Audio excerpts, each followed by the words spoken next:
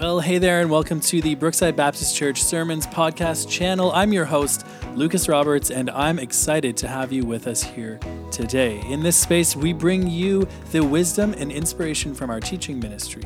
And each episode is crafted to touch your heart, to challenge your thoughts, and to strengthen your faith. At Brookside, we're all about helping develop fully engaged followers of Jesus. People who seek God passionately, love one another sacrificially, and share the gospel boldly. Whether you've been a part of Brookside for a long time or are just checking things out for the first time, this podcast is a place where you can find peace and love and the uplifting message of Jesus. So without further ado, let's dive into today's sermon. Would you pray with me? Father, you are so good. Your goodness is immense. It's present, moment by moment, day by day. As I look back on my life and experiences, I see your goodness, your hand of blessing, protection, leading, drawing. You are so good. And God, we sing about that goodness right now, and I confess there are times when it's hard for us to see that goodness. So God, I pray that you would open our eyes today. Help us to see just what you are doing in this place, what you are doing in this world, what you're doing in our individual lives and in our families. Help us to see your grace and your mercy and your blessing, even in the midst of painful times, even in the midst of uncertain times. You are the one certain thing. You are the one confident hope that we can have no matter what is going on. You are the reason we can have Thanksgiving today, no matter what's going on in our lives. So Father, I pray that we would not miss out, that we would not somehow overlook what you are doing. God, we pray as we look into your word today, as we think about it, dwell upon it, I pray that your Spirit would move in us. Help us to see not only what you call us to, but help us to see how you bless us and provide everything that we need in order to be pleasing in your sight and to give you praise, the praise that we long to give more and more. So we pray for your strength and your grace today. In Jesus' name, amen. Amen. Would you have a seat? So good to be here today with you guys. Thanksgiving Sunday. My name is Greg. I'm the lead pastor here at Brookside, and we are, we've just got so much to be thankful for, don't we? God is so good. The way he blesses, the things that he gives us that are untouchable. You know, too often my default thinking about blessing is, how's my bank account, and how's my fridge, and how's my car doing, and all these kinds of things, and how are my relationships and the people that I care about, and all those kinds of things are all great, and they all have a part to play in that. But God gives us such greater things. Things that are so much more valuable, things that cannot be touched by anything in this world. And if we can kind of focus on those things, it'll change our hearts, it'll change our lives forever. And that's an amazing, amazing thing. I don't know if you've noticed, it kind of seems like Thanksgiving's in pretty short supply these days. It seems like there's a lot of people who are not super quick to be gracious and thankful, more likely to jump in the opposite direction.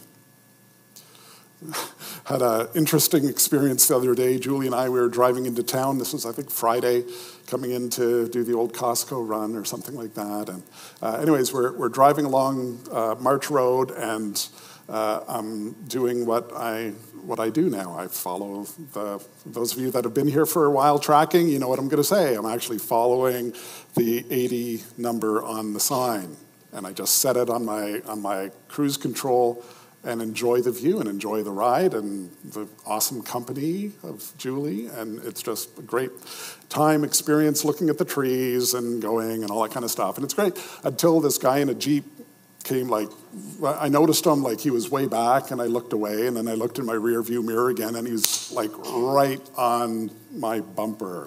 He couldn't have got any closer without hitting it. He was sitting there, and I look kind of through the rear view mirror, and you see him kind of doing all these weird gestures and everything. I think he liked me. I don't know. He started swerving from side to side as he was going, and closer and back and forward. And I don't know if he was thinking that if he did that enough, the momentum would kind of shift into our car and kind of move us further down the road at a little bit quicker rate or something. I don't know. But he finally, after a while, I mentioned it to Julie, of course, but he finally passed by, and I made the mistake of looking over to kind of catch his eye as he was going by, just curious. I looked over, he was ranting, just this blue streak. I'm glad I couldn't hear through the glass. Saw some interesting gestures again that I think I may have interpreted properly. I don't know. He was acting like I'd run over his dog or something. It was what is going on? It's what did I force him to do for 3 minutes? Follow the law. Follow, to not exceed the speed limit for 3 minutes before he blasted past and kept going. And I was amazed at how angry this guy seemed to be over what seemed to be nothing, right? Crazy. I've never done that myself when I was young. But anyways, what I was quickly reminded of was not only how easily other people get angry. The spirit of anger can kind of spring up almost like that. Have a super awesome day, chat with your friends, and all of a sudden, boom, you're going to explode. You're going to attack somebody. And it's easy to notice it in other people. But what struck me as I was kind of in that moment was just how easily anger can kind of rise up in your own spirit, right? How easily this sense of injustice and righteous indignation can kind of start welling up inside of you, and it's doesn't this guy know that I'm obeying the law, and he should be too, and he should be thanking me for helping him do that, and all of this kind of stuff, or so I hear. Couldn't go on in somebody's mind. Anyways, we can feel unfairly treated, and we can start to let anger well up, and we have a choice to make in that moment, whether it's somebody driving behind us tailgating, or whether it's somebody who's offended us or said something or did something or forgot something, whatever it happens to be. We have a choice in that moment of what we're going to do, how we're going to react, what are we going to feed inside. We have a choice. We can either feed the anger that is starting, it's kindled, and all of a sudden, this raging fire. We could throw more fuel on the fire and watch the fireworks, and maybe return a few of those gestures, or maybe hit the gas while they're trying to pass by. We'd never do, or hit the brakes while they're kind of getting up close to tailgate. Test out your car horn, see how it's sounding these days. There's all kinds of things that you can do. You can feed it, or you can snuff it out. And sometimes that snuffing takes a while. You can burn your finger, but you need to do it. You can snuff it out before it has a chance to grow. You can reject it, you can put it down, you can put it out of your mind, you can get back to just enjoying the ride, enjoying the day, the flowers, the trees, the colors, all that kind of stuff. And by God's grace, that's what I did. Took a couple of seconds and a few comments, conversation with Julie along the way, but I was able to do that and enjoy the ride without fuming and worrying about all that kind of stuff, no matter how much the guy deserved a piece of my mind. It really doesn't matter. Anger is such a dangerous thing, and it is something that can so easily consume us if we allow it. And we're in this teaching series that we've called Destined for Greatness. Isn't that an awesome pick, by the way? Obviously, I didn't take it, but I love that. I love the imagery of that. We're destined for greatness by the grace of God. Nothing of our doing, but his doing in us. He works in us in that way. It's a study of the call of Jesus to the life of true greatness, to what it means to live a life that is actually on the same path of greatness that Jesus describes. Not what the world describes, but what Jesus describes. This is what true greatness really looks like. And this is what Jesus shows to us, and he calls us to follow. He calls us to live in the same way that he did, to live out these principles of greatness that we're going to look at. And along with that call is a promise from him, the promise to not only ultimately give us his grace and strength to make it happen, but to see it fully realized in our character, in our lives when we get to heaven. Like one day, I'm not going to struggle with anger ever again. I'm not going to struggle with sin ever again. It'll be done. And it's like, hallelujah, I can't wait. Like that day is coming by God's grace. We can look forward to that. We can have that as our hope as we work through these things. We're not fighting a losing battle, even though for some of us, anger feels like a losing battle. It feels like it doesn't matter what happens, I just trigger too fast, you know? And we can learn by God's grace to slow down the trigger and to cause that trigger to lead us somewhere else. And that's something that we're going to see. This is what Jesus said. This is Matthew 19, chapter 5, verse 19. We looked at it last week for those of you that were with us. But Jesus said, therefore, whoever relaxes one of the least of these commandments, and he was just listing a bunch of them, the least of these commandments, and teaches others to do the same, they will be called least in the kingdom of heaven. But whoever does them and teaches them will be called great in the kingdom of heaven.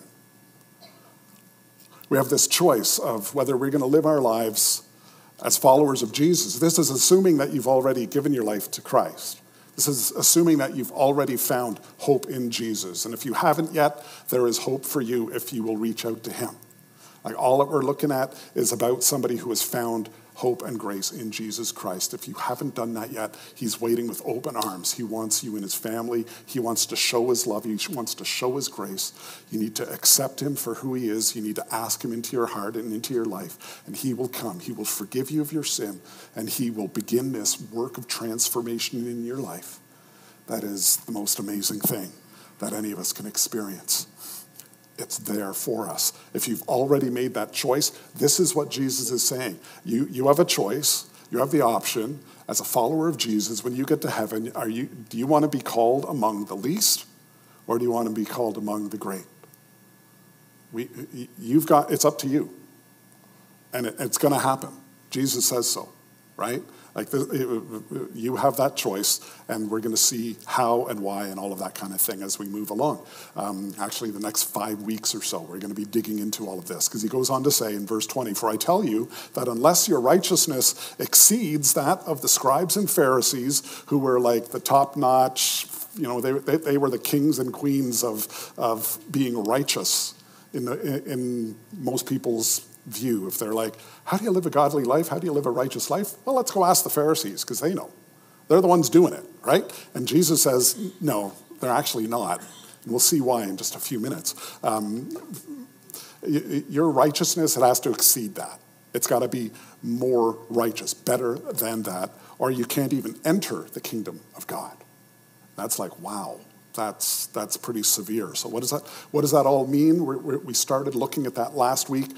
Today we're going to kind of continue to see how Jesus applies this, because from there Jesus kind of launches into a number of examples, a number of descriptions. 5 times he actually comes to the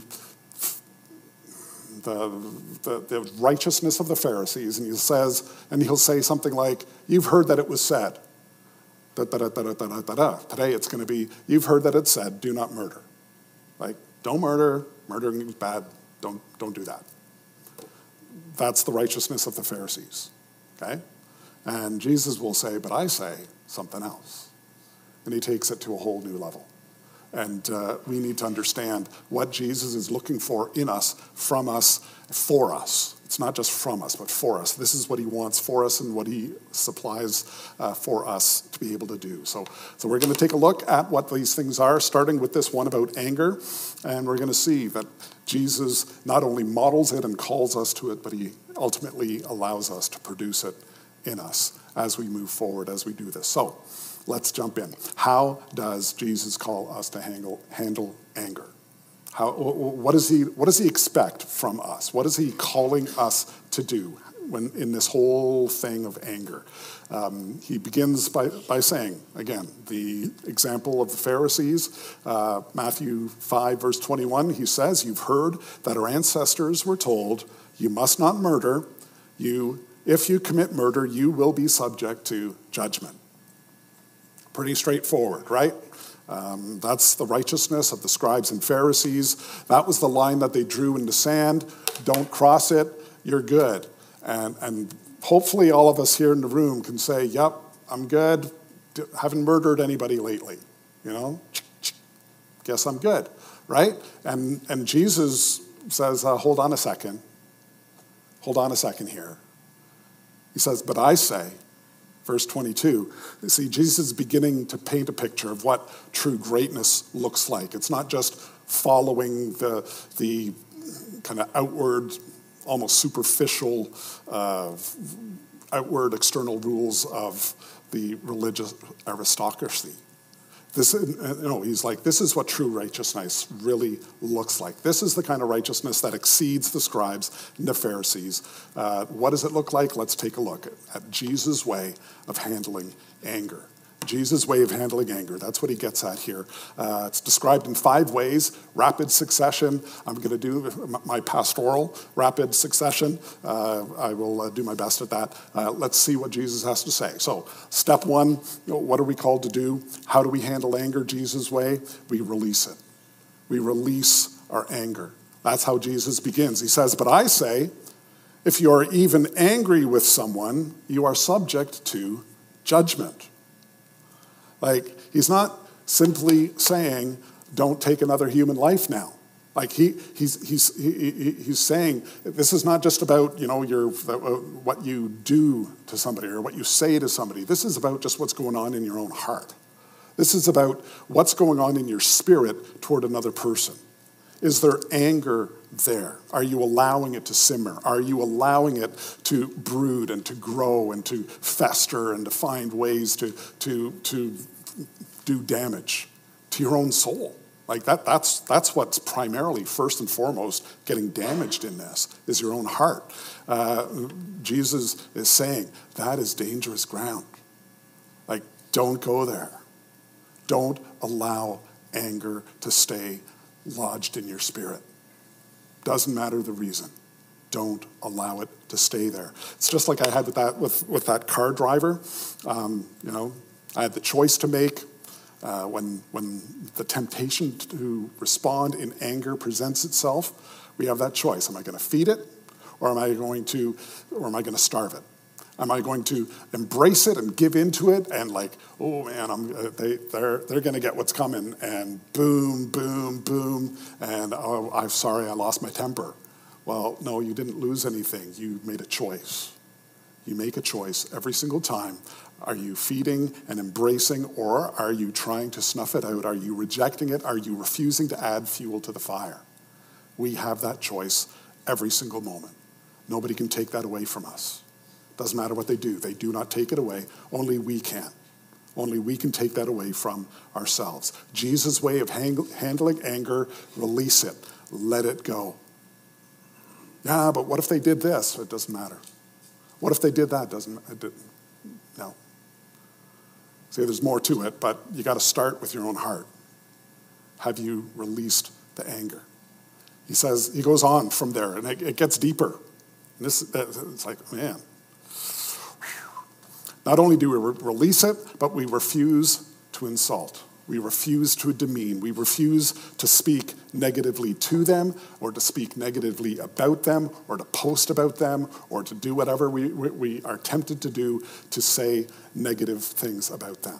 We just don't go there. Refuse to insult them, refuse to demean them.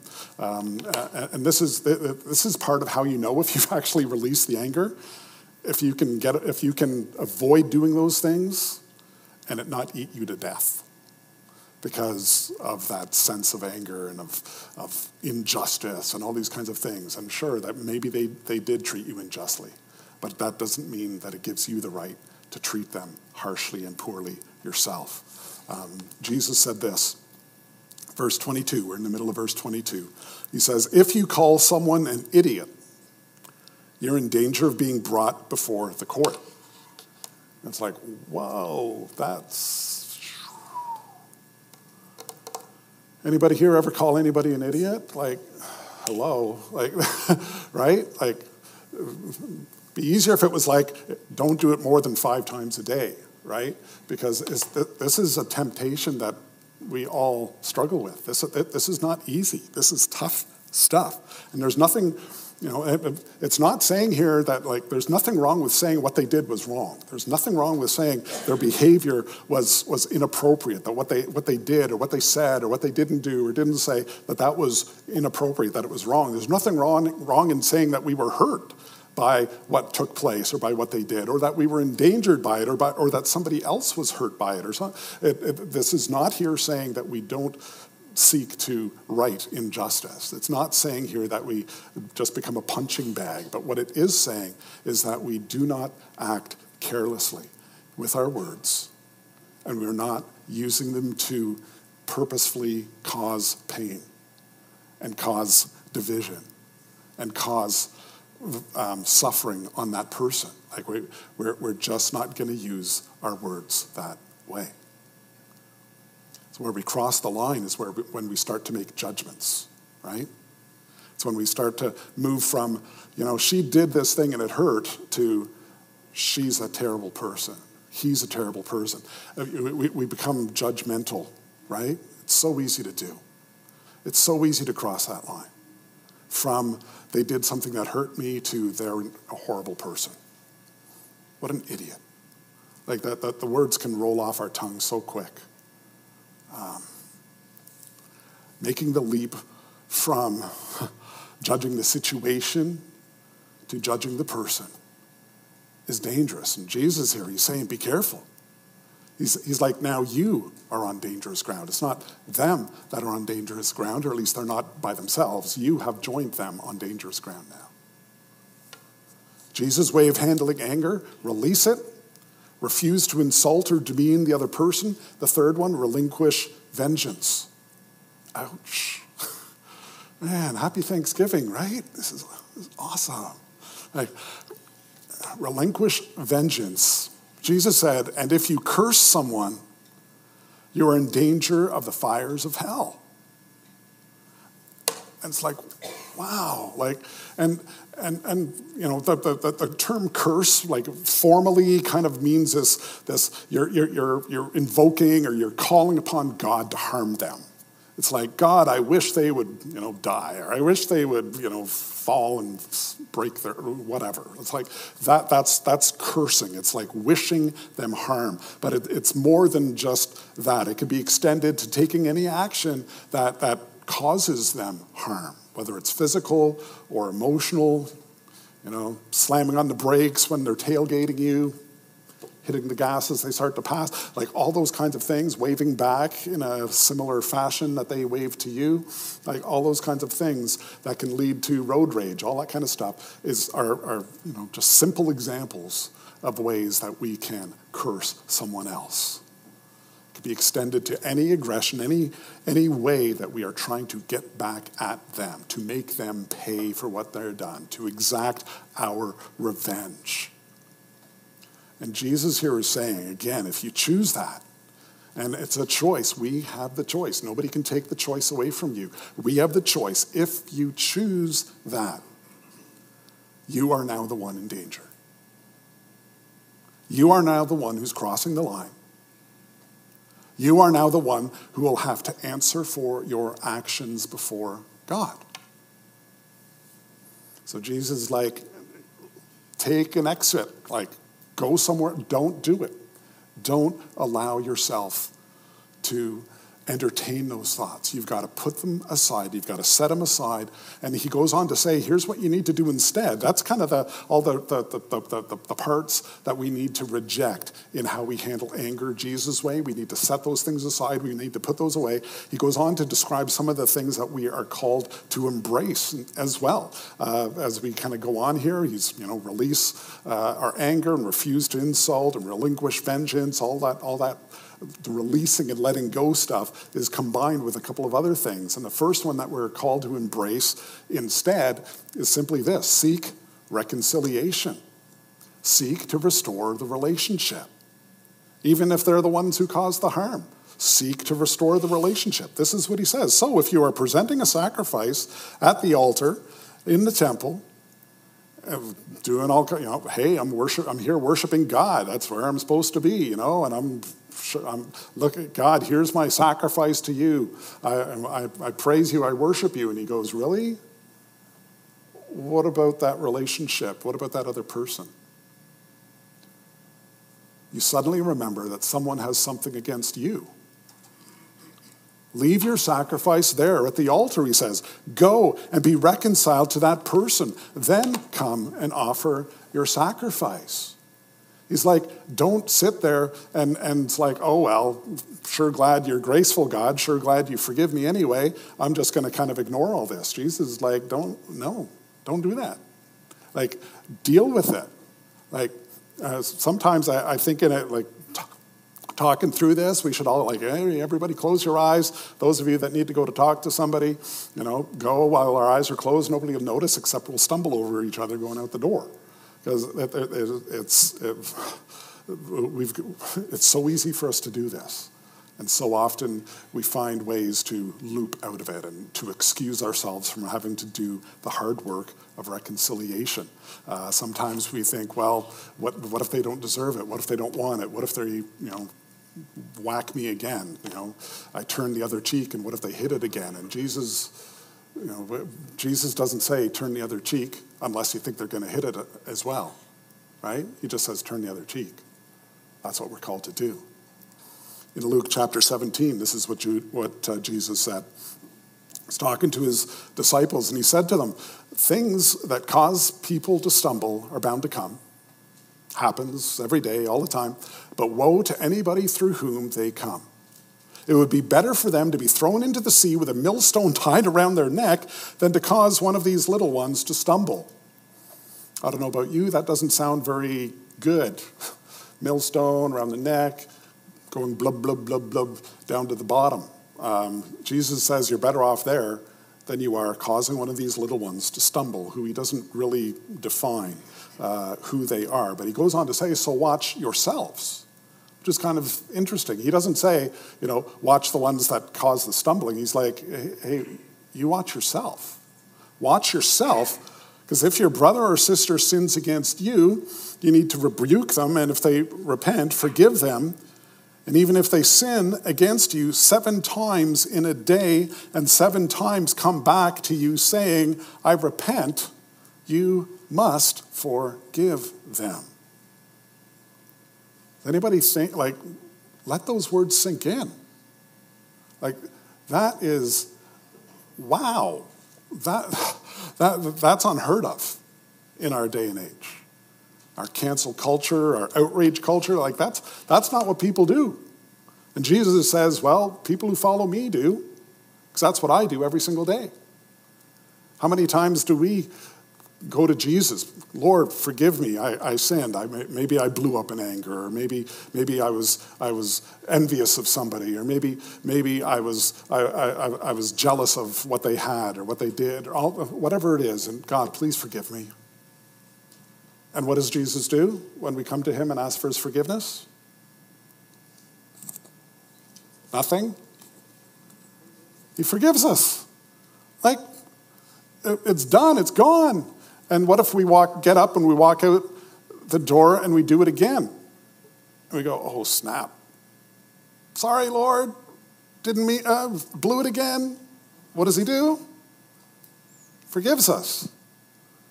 We go back out, 5 minutes later, different situation, different sin maybe, and boom, there it is again. Now I'm exploding at my kids, or I'm yelling at my spouse, or whatever it is that I'm doing. And it's like, oh God, forgive me. And I go back, and what does he do? He forgives, and forgives, and forgives, and forgives. And he says, do that. Do that. Like, 7 times is code kind of in Scripture for just keep doing it. Like, don't bother counting is what he's basically saying here.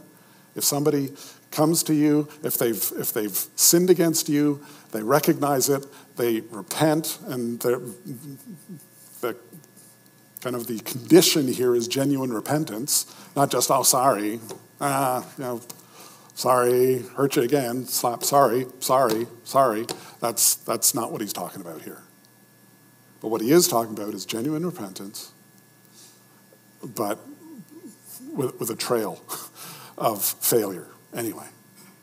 And God, through his Son, is saying, forgive them. You must forgive them. When he shares the Lord's Prayer, he says, by the way, you need to be forgiving just as I did, or I'm not even going to listen to you. It's like, wow, this is serious. You must forgive them, it says. It's you, it's me who needs to be careful in these situations.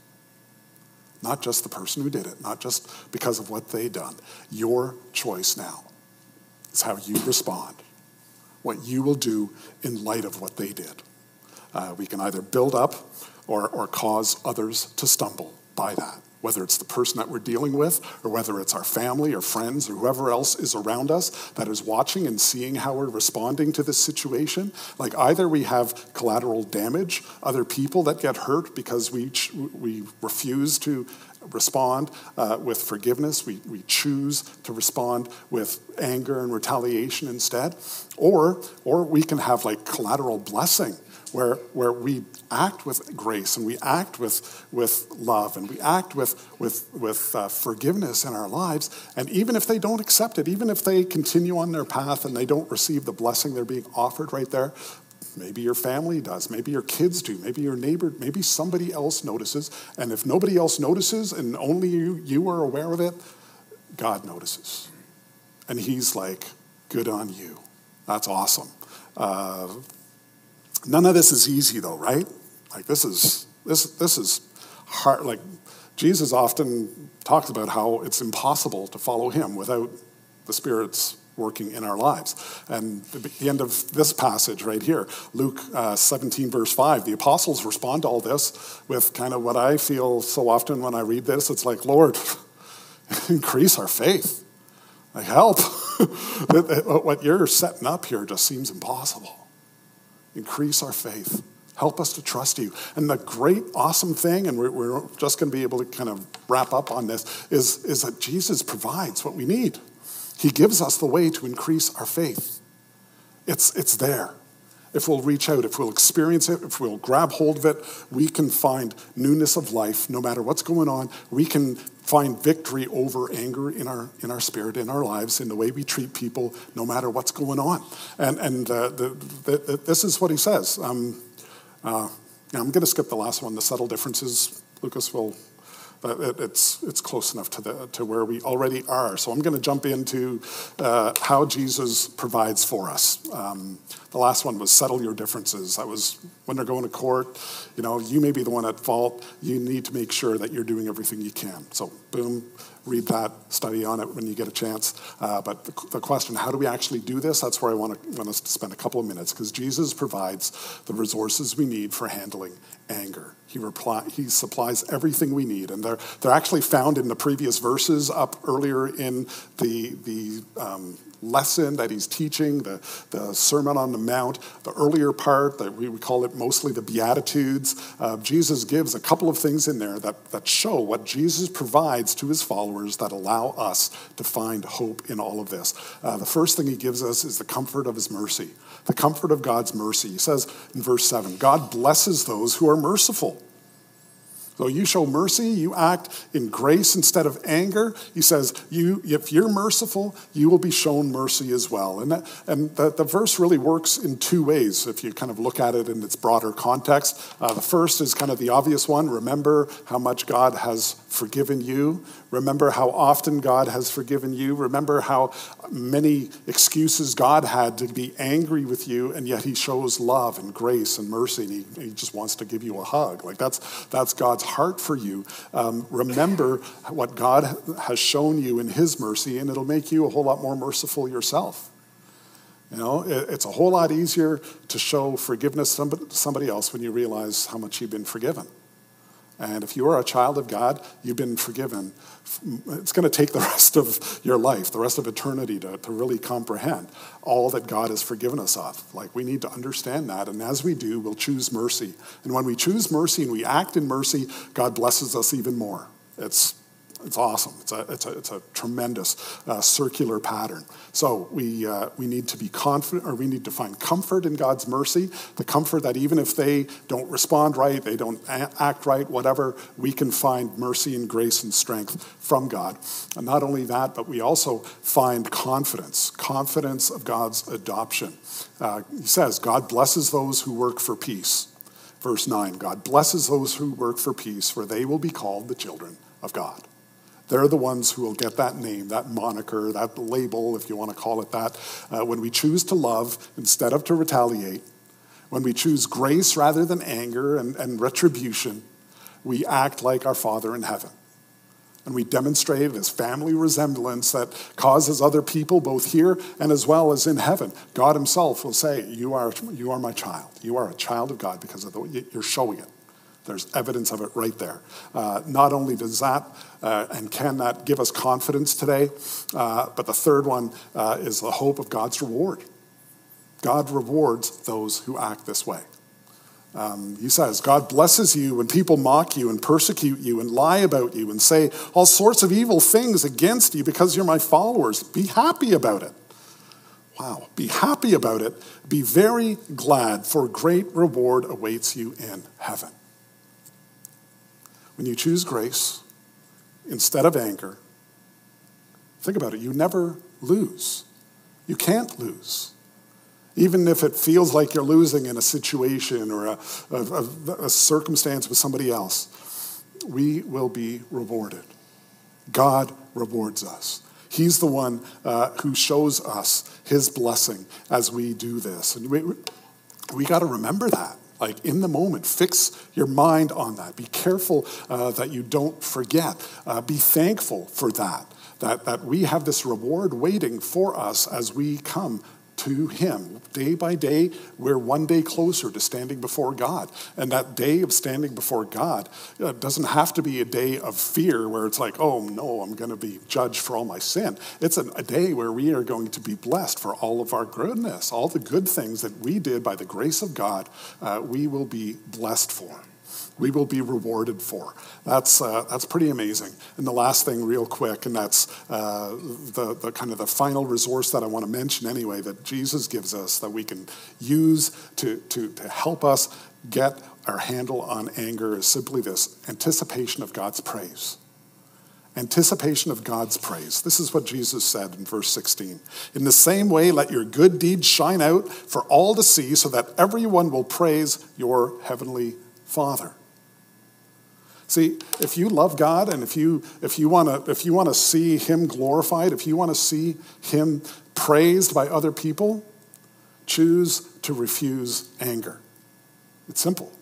That's one of the ways. There's many, but that's one of the ways that we can grow in not only in our ability to walk in faithfulness, but we can see God's grace and God's power praised and displayed for all the people. You know, the fact that God can change me and the fact that God can change you and your anger problem is amazing.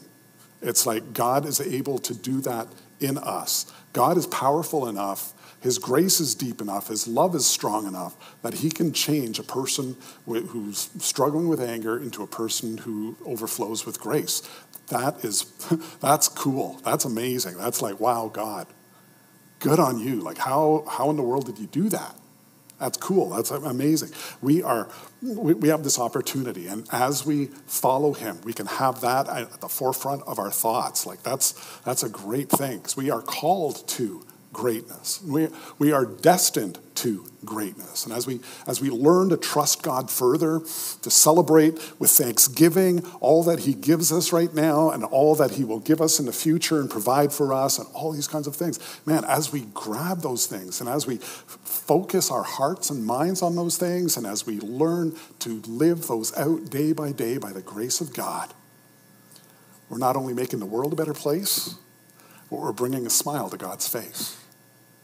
And that's something worth working toward. Let's pray. Heavenly Father, I thank you for just being so good to us, for being a God of grace and mercy. So often on Thanksgiving, it's easy to look at, you know, the things that are going well in our lives and the things that are not, and kind of put them on a scale and decide how thankful we really are. The fact that you love us and forgive us and invite us into your family, like, what could be worth more than that? That in and of itself is worth an attitude and a heart of praise and thanksgiving and celebration every moment of every day. And God, we in our better moments anyway, we recognize that anger is only a reflection of our lack of faith in you, our lack of trust in you, our lack of hope in you. And God, help us to recognize all that you are and all that you have done. And help us to walk in faithfulness to you, that we would experience more of the greatness that we are destined for today. In Jesus' name we ask. Amen. Well, thanks for joining us on the Brookside Baptist Church Sermons podcast. We hope that you found inspiration and strength in today's message. If you have any questions or need support on your spiritual journey, don't hesitate to reach out to us. Remember that you're a part of our community too, and your presence enriches our fellowship together. Before we say goodbye, please consider subscribing to stay updated with our latest sermons. Your support means the world to us. So as we conclude, let these teachings that you heard guide your steps and bring peace to your heart.